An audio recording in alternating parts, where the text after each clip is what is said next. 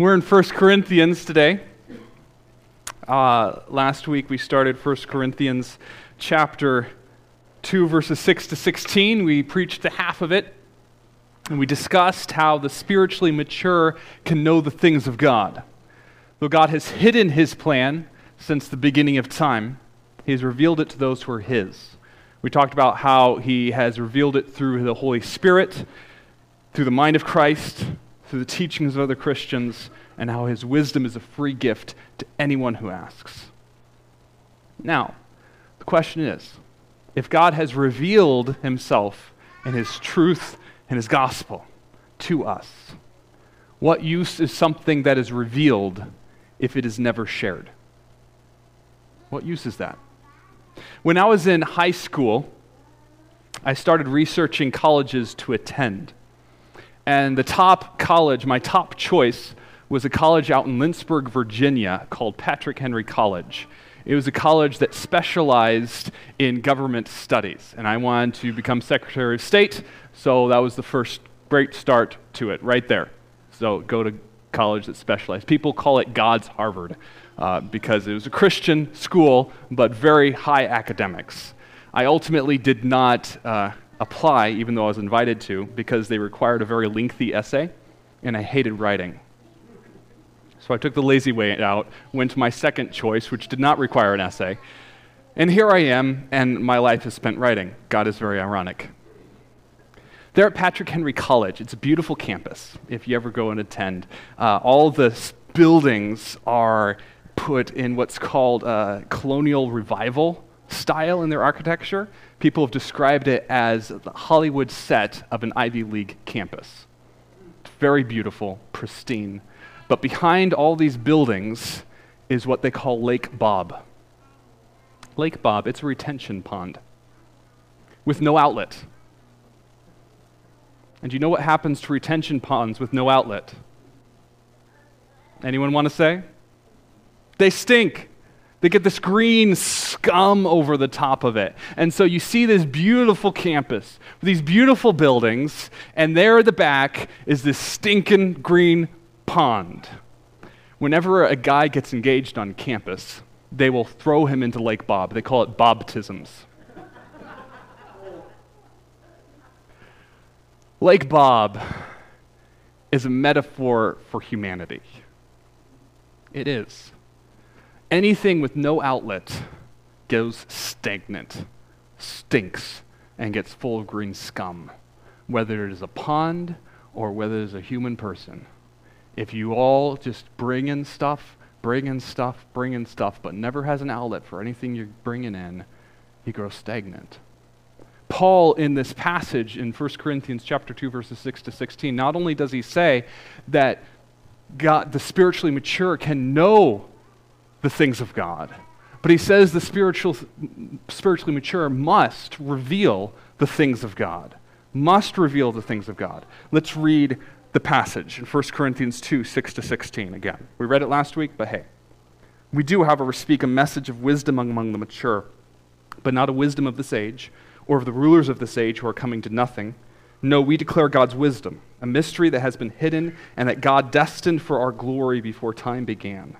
None of the rulers of this age understood it, for if they had, they would not have crucified the Lord of glory. However, as it is written, what no eye has seen, what no ear has heard, and what no human mind has conceived, the things God has prepared for those who love him, these are the things God has revealed to us by his Spirit. The Spirit searches all things, even the deep things of God. For who knows a person's thoughts except their own spirit within them? In the same way, no one knows the thoughts of God except the Spirit of God. What we have received is not the spirit of the world, but the Spirit who is from God, so that we may understand what God has freely given us. This is what we speak, not in words taught us by human wisdom, but in words taught by the Spirit, explaining spiritual realities with Spirit-taught words. The person without the Spirit does not accept the things that come from the Spirit of God, but considers them foolishness and cannot understand them because they are discerned only through the Spirit. The person with the Spirit makes judgments about all things, but such a person is not subject to merely human judgments. For who has known the mind of God so as to instruct him? But we have the mind of Christ. Will you pray with me? Father, thank you for giving us your mind, that we might know you. Not just know you, but live like you. To have wisdom and be spiritually mature.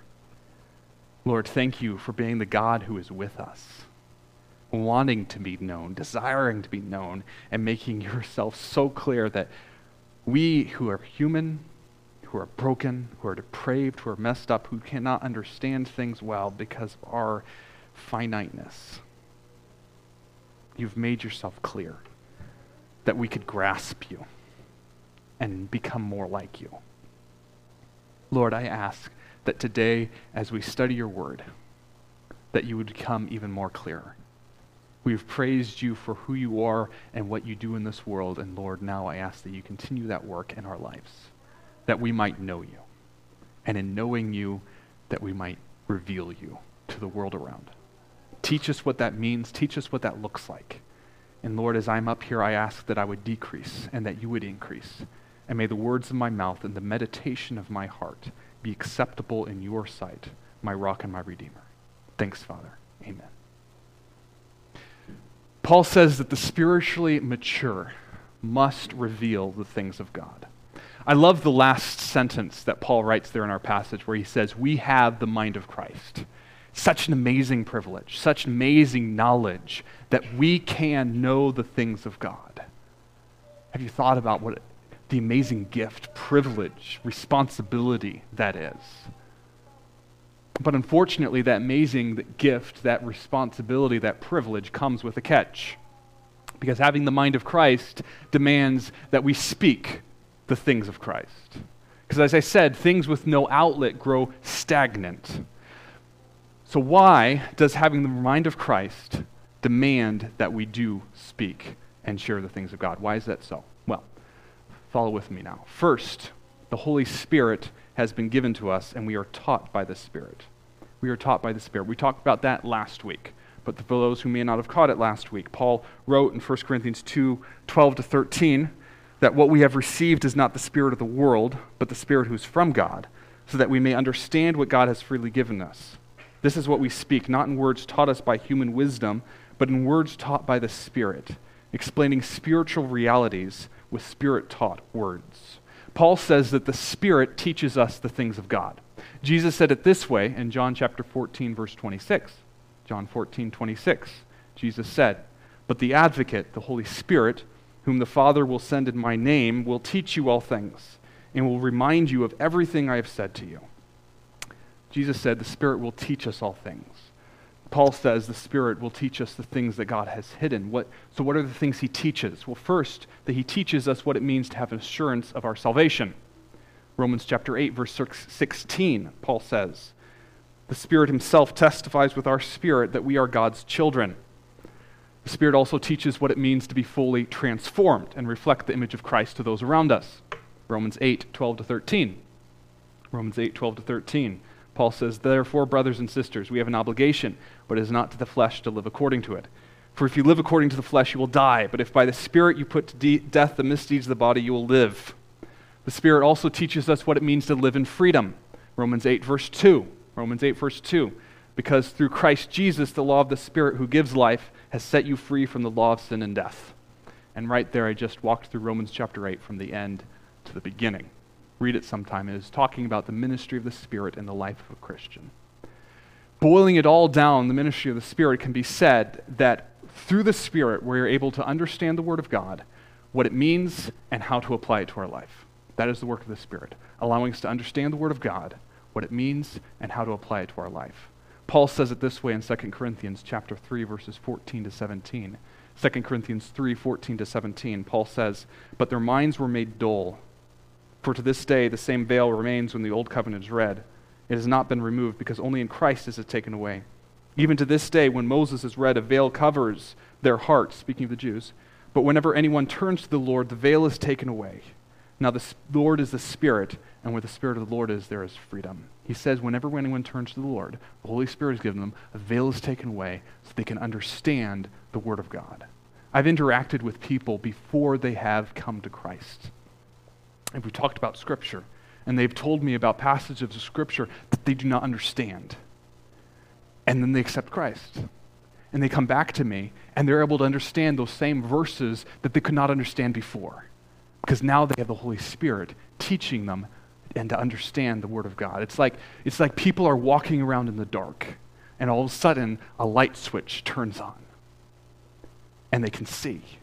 There's a reason the Bible describes salvation as being brought out of darkness into God's amazing light, because you go from not able to understand, and all of a sudden able to understand through the Spirit. The Holy Spirit illuminates so that we can understand.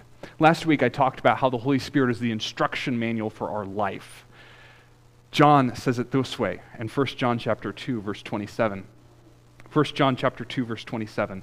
John says, "As for you, the anointing you received from him remains in you, and you do not need anyone to teach you. But as his anointing teaches you about all things, and as that anointing is real, not counterfeit, just as it has taught you, remain in him." The anointing that John mentions here in these verses is the anointing of the Holy Spirit. So all these verses say, from when I read Romans all the way to John, it says the Holy Spirit teaches us the ways of God, just as he empowers us to live them. So, that's the first step of why, having the mind of Christ, we need to reveal the things of God to others. It's because the Spirit teaches us. Secondly, not only does the Spirit teach us, we are convicted by the things revealed. Have you ever taken time to consider the amazing things that the Spirit teaches us? Just sitting down and saying, wow, God, look at all the things you've revealed in my life. Paul describes the things that the Holy Spirit teaches us in 1 Corinthians 2, 9-10. We talked about this a little bit last week too. He says, "As it is written, what no eye has seen, what no ear has heard, and what no mind has conceived, the things God has prepared for those who love him, these are the things God has revealed to us by his Spirit." Paul isn't just talking about eternity here. He's talking about our daily life of having a personal, intimate friendship with the Creator of the universe, the Savior of our souls. Each day, the Spirit reveals to us the amazing things that God has prepared for those who love him. Having the mind of Christ, yes, it means we are taught by the Spirit, but it means that we are convicted by the things revealed. Because what we're able to participate in as a Christian is beyond imagination. No human has conceived of the things that we possess, that we're able to participate in, having this friendship with God. I think about the days of Adam and Eve, not the days when they were in the Garden of Eden. There, they were created. They didn't know anything else. They were walking with God, talking with him every single day. It was just what they knew. Then all of a sudden they were kicked out of the Garden of Eden because they had sinned against God. That relationship was broken. And can you imagine what it was like for them having that broken relationship? Having known what it meant to have that close relationship with God, and now all that was gone. The only way they could interact with God was through the sacrifices. But even then, that brokenness was amplified because they're killing something in order to commune with God, and it's not the closeness that was. They felt the distance with God. They felt the hole in their heart that only God could fill, and he wouldn't fill it for them. Can you imagine what they were going through? We know what it's like to have a broken relationship. We know what happens when families divorce. And the brokenness that happens there. We see the awkwardness of a husband and wife who were intimate, but now they're divorced in their same room, and that intimacy can't be had anymore. You take that awkwardness, that brokenness, that pain, that misery, amplify it, and you have what Adam and Eve had towards God after the fall. And I'm sure if we walked up to them and asked them, they could not fathom anything that would restore them to what was. Yes, they heard the gospel for the first time in Genesis chapter 3, verse 15, when God said that Satan, the offspring of Satan, would strike the offspring of man, and the offspring of man would crush his head. They heard it, but I doubt they understood it. The amazing thing is that what God has in store for those who love him is better than anything Adam and Eve ever had in the Garden of Eden, which is why they can't fathom it. They had a time of perfection. Yes, they had a time of perfect union with God, but they didn't even then understand the fully perfect meshing of the holiness and love of God.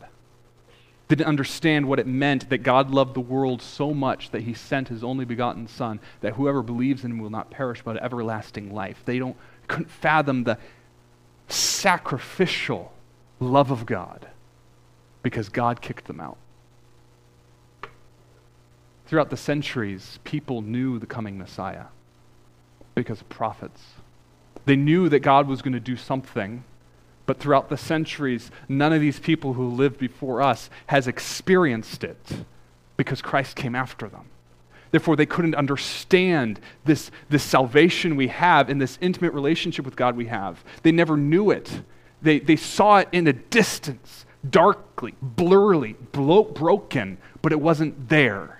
Jesus said it in Matthew 13, verses 16 to 17. Matthew 13, 16 to 17, Jesus said, "Blessed are your eyes because they see, and your ears because they hear. For truly I tell you, many prophets and righteous people longed to see what you see, but did not see it, and to hear what you hear, but did not hear it." We have what people for over 4,000 years, 4,000, 6,000 years longed to see. We possess what it means to be called a child of God. Not only do we have what the prophets and the righteous long to see and hear, but we have what the angels long to look into but cannot. 1 Peter 1, verses 10 to 12, Peter writes about this in 1 Peter 1, 10 to 12. He says, "Concerning this salvation, the prophets who spoke of the grace that was to come to you searched intently and with the greatest care, trying to find out the time and the circumstances to which the Spirit of Christ in them was pointing when he predicted the sufferings of the Messiah and the glories that would follow. And it was revealed to them that they were not serving themselves, but you, when they spoke of the things that have been told to you by those who preached the gospel to you by the Holy Spirit sent from heaven. Even angels long to look into these things." The creations of God who have lived for so long to look into salvation, but they cannot. They cannot fathom salvation because they cannot repent. But we can. We can turn to God, and we can have an intimate, close relationship that so many people, so many things cannot. I guess what I'm trying to say is this: we have an amazing gift. We have an amazing knowledge, and we should be bursting at the seams to tell it. I love talking with young kids after Christmas. I come to church and young kids bring their favorite gift with them and they run up to me and they shove it in my face and they say, "Look what I got." They love it. They're bursting at the seams to tell it. I talk with older kids and adults about video games, about electronic drones, cars, camping trips, guns, sports teams, all these people. Everyone has something that they love to talk about, that they consider awesome. And why are we not bursting at the seams? Talk about the God who has saved us, the God who calls us my child, who gives us forgiveness, love, who provides a place to belong, hope, and strength. Why are we not bursting at the seams? If we truly know what it means to know what no eye has seen, to hear what no ear has heard, and what no mind has conceived, we should want to tell it. We should. So the Holy Spirit has taught us the deep things of God. And hopefully we are convicted by what we know. We should then have concern for those around us who don't know. We should turn around and see the lost people around us. Paul says in 1 Corinthians 2:14, "The person without the Spirit does not accept the things that come from the Spirit of God, but considers them foolishness. Cannot understand them because they are discerned only through the Spirit." Like I said last week, he's talking about the non-Christian. This one does not have the Spirit of God. They can understand the things of God. They need someone to explain it to them. I think about Philip, who's walking along a road one day. It's described that he is walking south on a desert road. Now, when I think of south on a desert road, I think about Texas. And no one wants to be on a desert road in Texas, like Philip is. But he's walking south on a desert road, and he sees a man sitting in his chariot. And it's not normal to see someone parked in a chariot on the side of a desert road. Normally, when someone's parked on the side of the desert road, that means something's wrong. So Philip walks up to this chariot to see what's going on, and he finds out that this man is reading the prophet Isaiah. Have any of you drove on a desert road before? Anyone? A couple people. Have you seen someone parked on the side of a desert road before? Fewer. Okay, maybe so. Now, if you've seen someone parked on the side of a desert road before, is that person sitting on the hood of their car reading the Bible out loud? No, it doesn't happen. So Philip says something's weird here, and he goes up and talks to this man, and he asks him a question that would not come to my mind. Normally, I would say, is something wrong? Can I help you? Are you delirious? Something like that. Philip says, do you understand what you are reading? To this man parked on the side of the desert road. Do you understand what you're reading? And the man says, how can I, unless someone explains it to me? He knew that he could not. And so Philip finds out the passage that the eunuch is reading, and he says, he was led like a sheep to the slaughter, as a lamb before its shearer is silent, so he did not open his mouth. In his humiliation he was deprived of justice. Who can speak of his descendants, for his life was taken from him? And the eunuch asks Philip in Acts 8, tell me please, who is the prophet talking about, himself or someone else? And Philip has this softball thrown into his lap to hit and starts explaining about Jesus to this man. Philip had compassion toward a man who wanted to know but couldn't. How many people do we interact with who cannot know the things of God because they do not have the Holy Spirit in their lives? How many people do we gripe and complain about because they're not acting in a way that we think is correct, or they're not speaking in a way that we think is correct because they don't know any better, not having the Holy Spirit in their lives?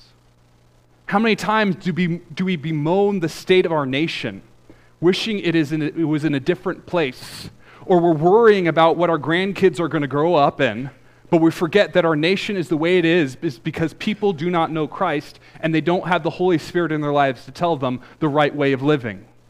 Paul writes in Romans chapter 10, verse 14, speaking of his nation, Romans 10:14, he says, how then can they call on the one they have not believed in? And how can they believe in the one whom they have not heard? And how can they hear without someone preaching to them? It is a great, great question. If those around us do not know the Holy Spirit, they do not have the Holy Spirit, how can they know the things of God unless we stand up and tell them? We have what the world is seeking. We have the antidote to the pandemic of sin. We have the filling for the God-sized hole in the hearts of humanity. We have what other crazy metaphor you want to throw out there for what humanity needs. We have it. So why do we keep it to ourselves? Not to put the pressure on even harder, but to put the pressure on even harder. Not only do we have the secret they need, the missing key, but when we stick all the amazing stuff that we know about God in our pocket and not share it, we are disobeying the Savior who died for us. The one who gave us the ability to know him commanded that we take what we know and we share it. Matthew 28, verses 19 to 20, it's called the Great Commission. It's a passage that everyone knows, but so often all of us conveniently forget. Jesus says, therefore go and make disciples of all nations, baptizing them in the name of the Father and of the Son and of the Holy Spirit, and teaching them to obey everything I've commanded you. And surely I'm with you always to the very end of the age. Jesus commanded us to teach what he has revealed to us. So if we have the mind of Christ, having been taught by the Spirit, being convicted by the things revealed, and being concerned for the world around, we better be revealing the things of God instead of just sitting on our hands, Paul tells us. Now, we all know what will happen if we actually start obeying God and teaching the things of God to those around us. We know what will happen. We could read about it in Paul's life. When Paul was in Corinth in Acts chapter 18, the very people that he's writing this letter to, he has this experience in Acts 18, verses 12 to 17. Gallio was governor of Achaia, and the Jews of Corinth made a united attack on Paul and brought him to the place of judgment.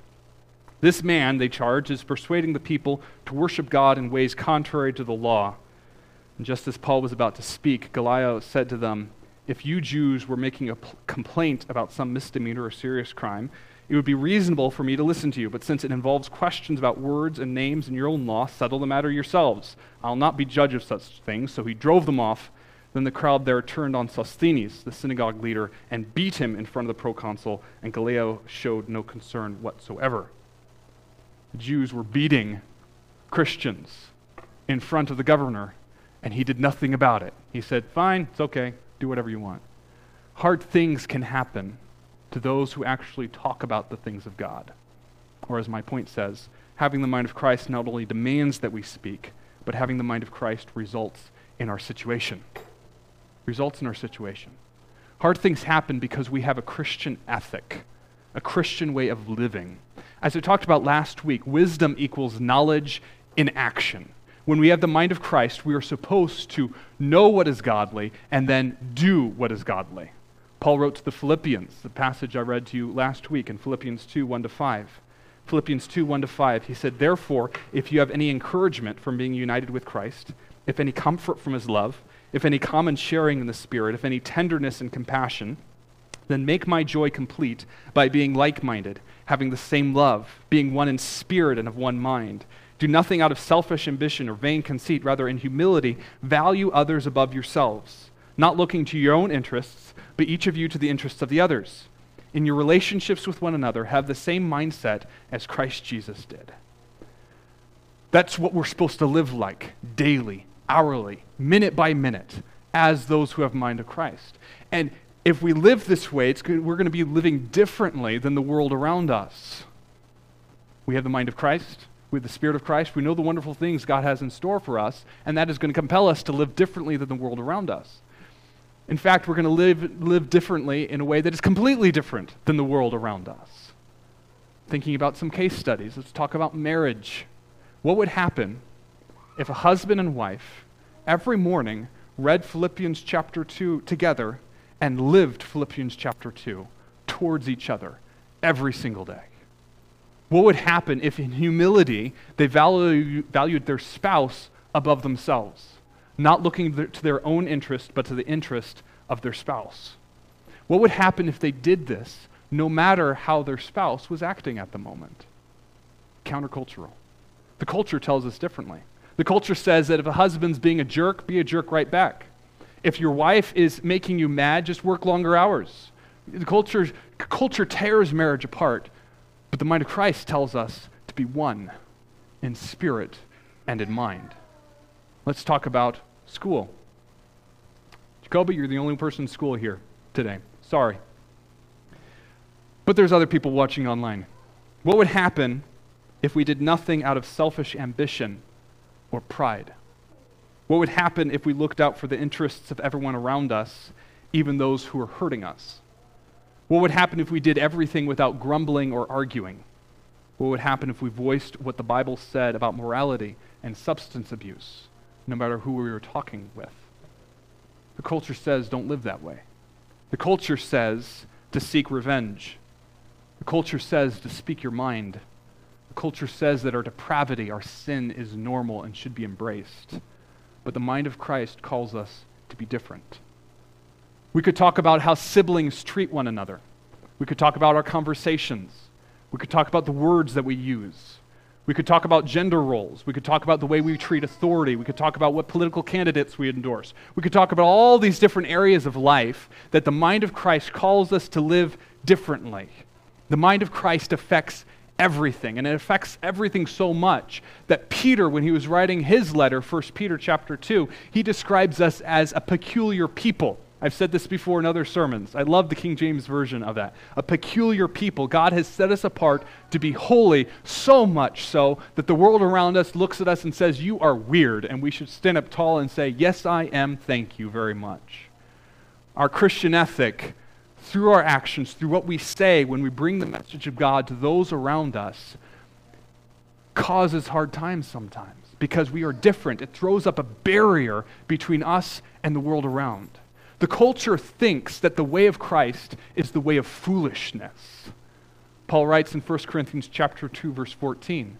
1 Corinthians 2:14, Paul says, "The person without the Spirit does not accept the things that come from the Spirit of God, but considers them foolishness and cannot understand them because they are discerned only through the Spirit." When we act like Christ, everyone around us is going to think we're foolish. Not only do they think we're foolish, but sometimes when we live a certain way, they're going to think we're looking down at them, that we're stuck up, that we're Mr. Goody Two-Shoes because we have such a high ethic, such a faithful, virtuous way of living.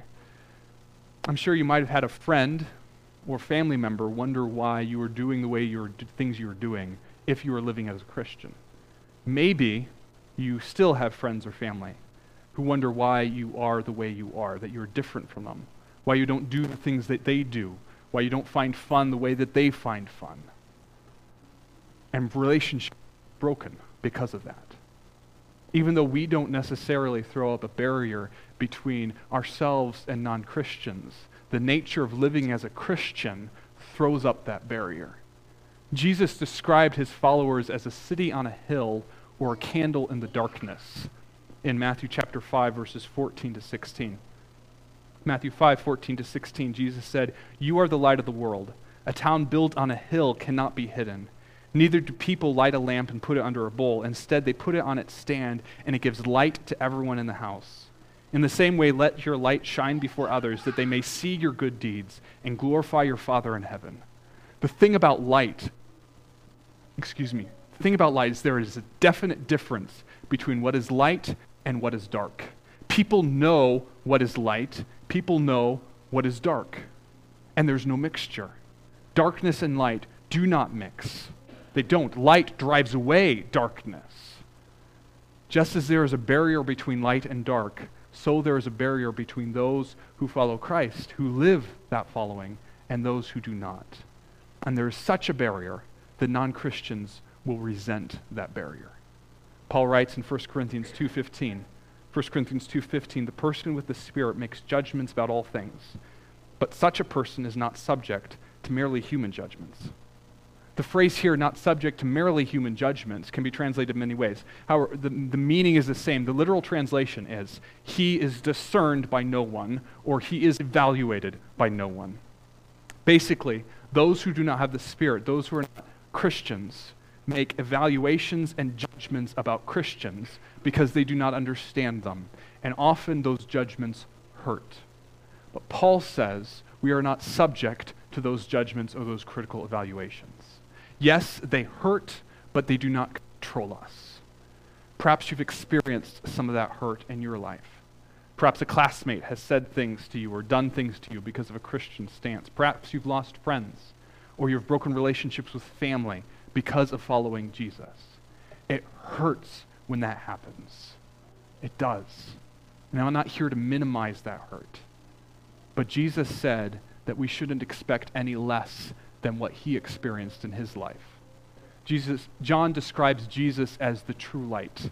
In John chapter 1, verses 9 to 11, John says, "The true light that gives light to everyone was coming to the world. He was in the world, and though the world was made through him, the world did not recognize him. He came to that which was his own, but his own did not receive him." Jesus came to the nation at that time that was considered God's nation. And God's nation turned their backs on him and sent Jesus to the cross. Because of what he taught? Because he wasn't what they expected him to be? We could throw any sort of reasons out there, but the bottom line is God's nation turned their backs on God and had him killed. Jesus said it this way. He said to us in John 15, 18 to 19, "If the world hates you, keep in mind that it hated me first. If you belong to the world, it would love you as its own. As it is, you do not belong to the world, but I have chosen you out of the world. That is why the world hates you." So yes, having the mind of Christ results in our situation. It results in difficulty, pain, broken relationships. It can. It always has. Sometimes we don't feel it, but lots of times we do. So what do we do when we experience that pain? What do we do when that barrier is thrown up, when we're seeking to show the mind of Christ, to reveal the things of God, and resentment comes against us? We remember that we have the mind of Christ. As Paul writes at the end of the passage in verse 16, he says, "But we have the mind of Christ. We are not controlled by the judgments of those around us.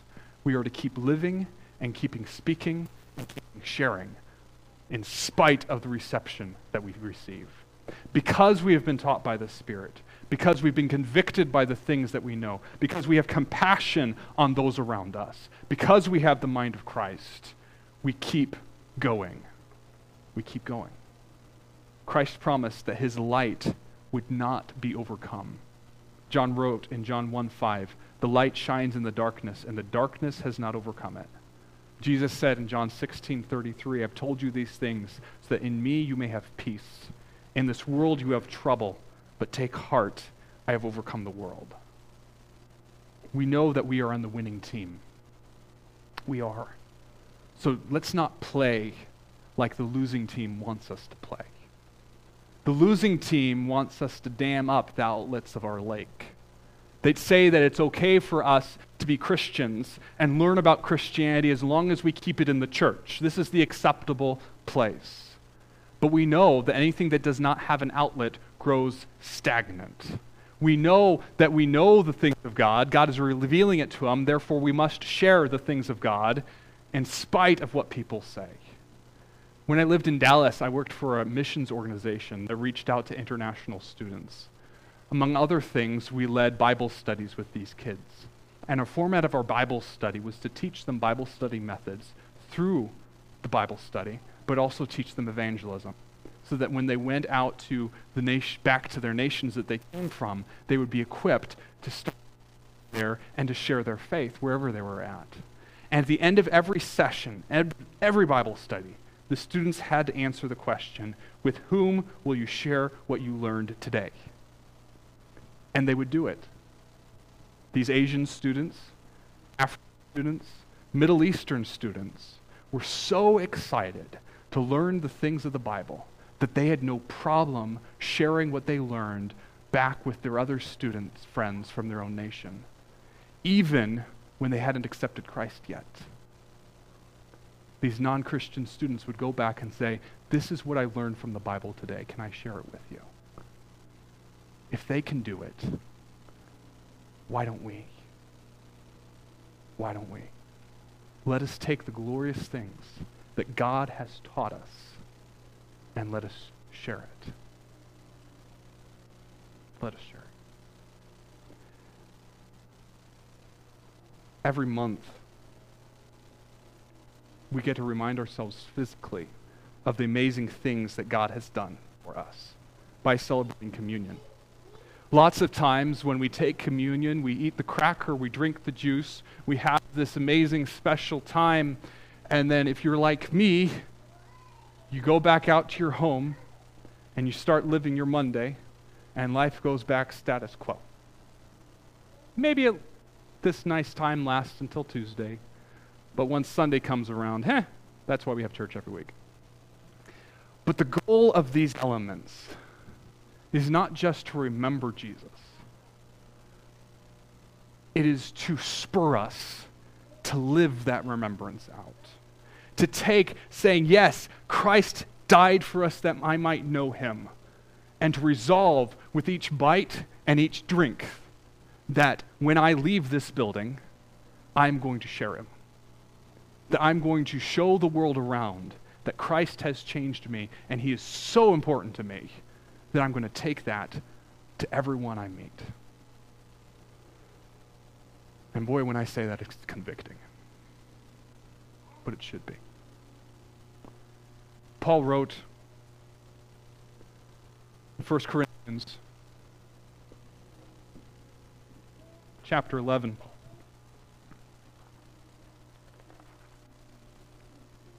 about communion. 1 Corinthians chapter 11, I can't do this translation, I'm sorry. And I left my other translation in my office. Can I borrow someone's Bible? I'm a horrible preacher. Thank you. Oh, dear. If I lose someplace, know that, okay. 1 Corinthians chapter 11. Paul says, "For I received from the Lord what I also passed on to you.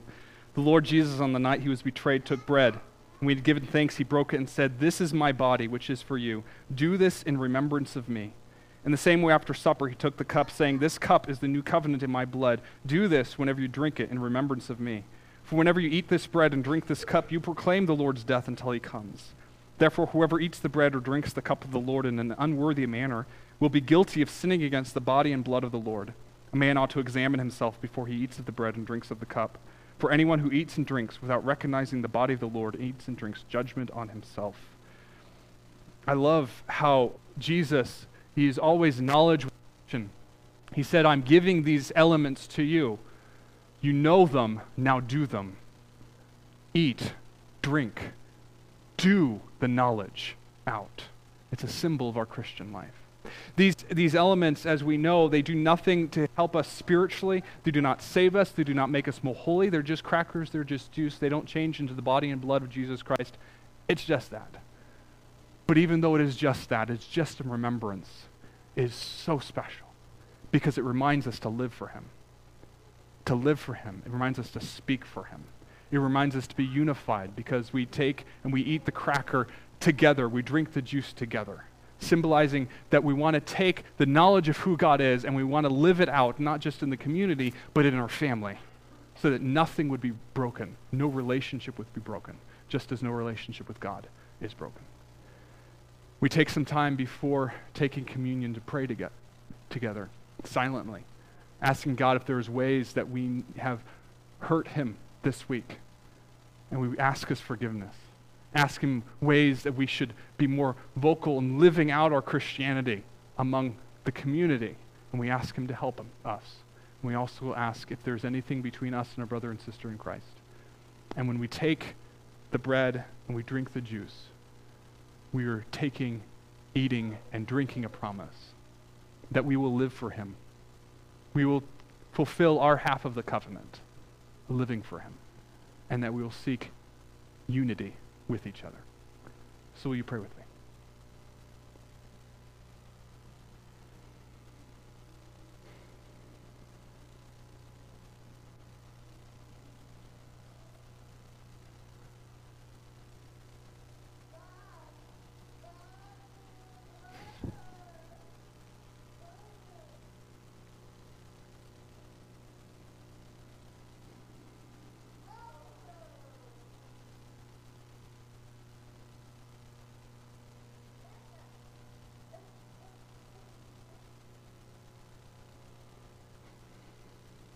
Father, we are your people, the sheep of your pasture, the ones you have called your own by your amazing grace, saved by the blood of the Lamb.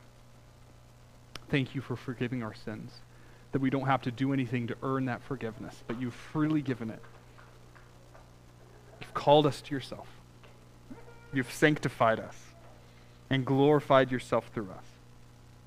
Lord, we confess that we as a people have so often lived according to our own priorities, our own desires, our own plans, instead of taking what you consider important and the purpose of our life and living it out.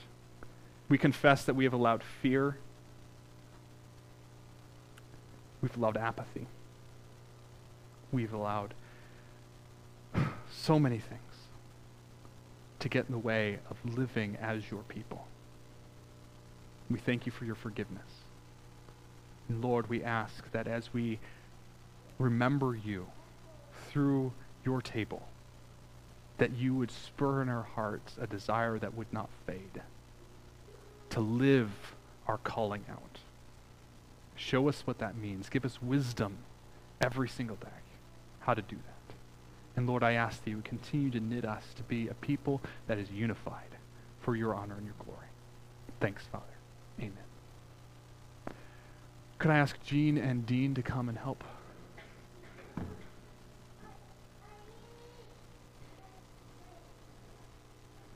Paul writes that the Lord Jesus, when he had given thanks, broke the bread and said, "This is my body, which is for you. Do this in remembrance of me."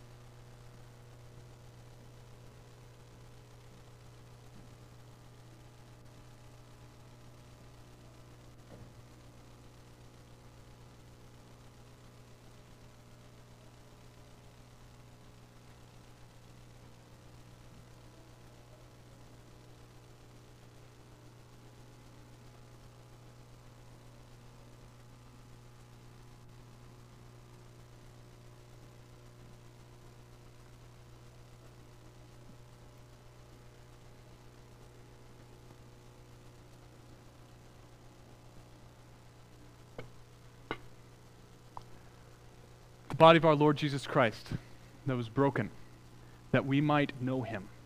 Celebrating, let us eat it together.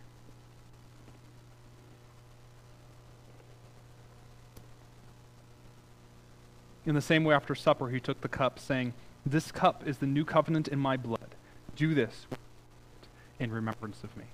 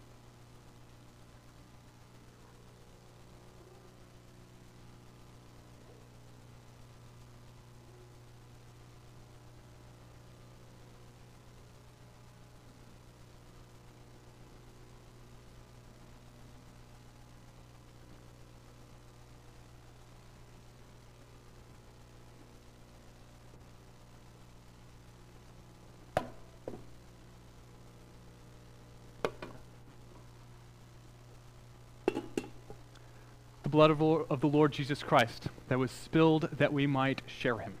Celebrating, let us drink it together. If you could hold on to your cups, throw them away out.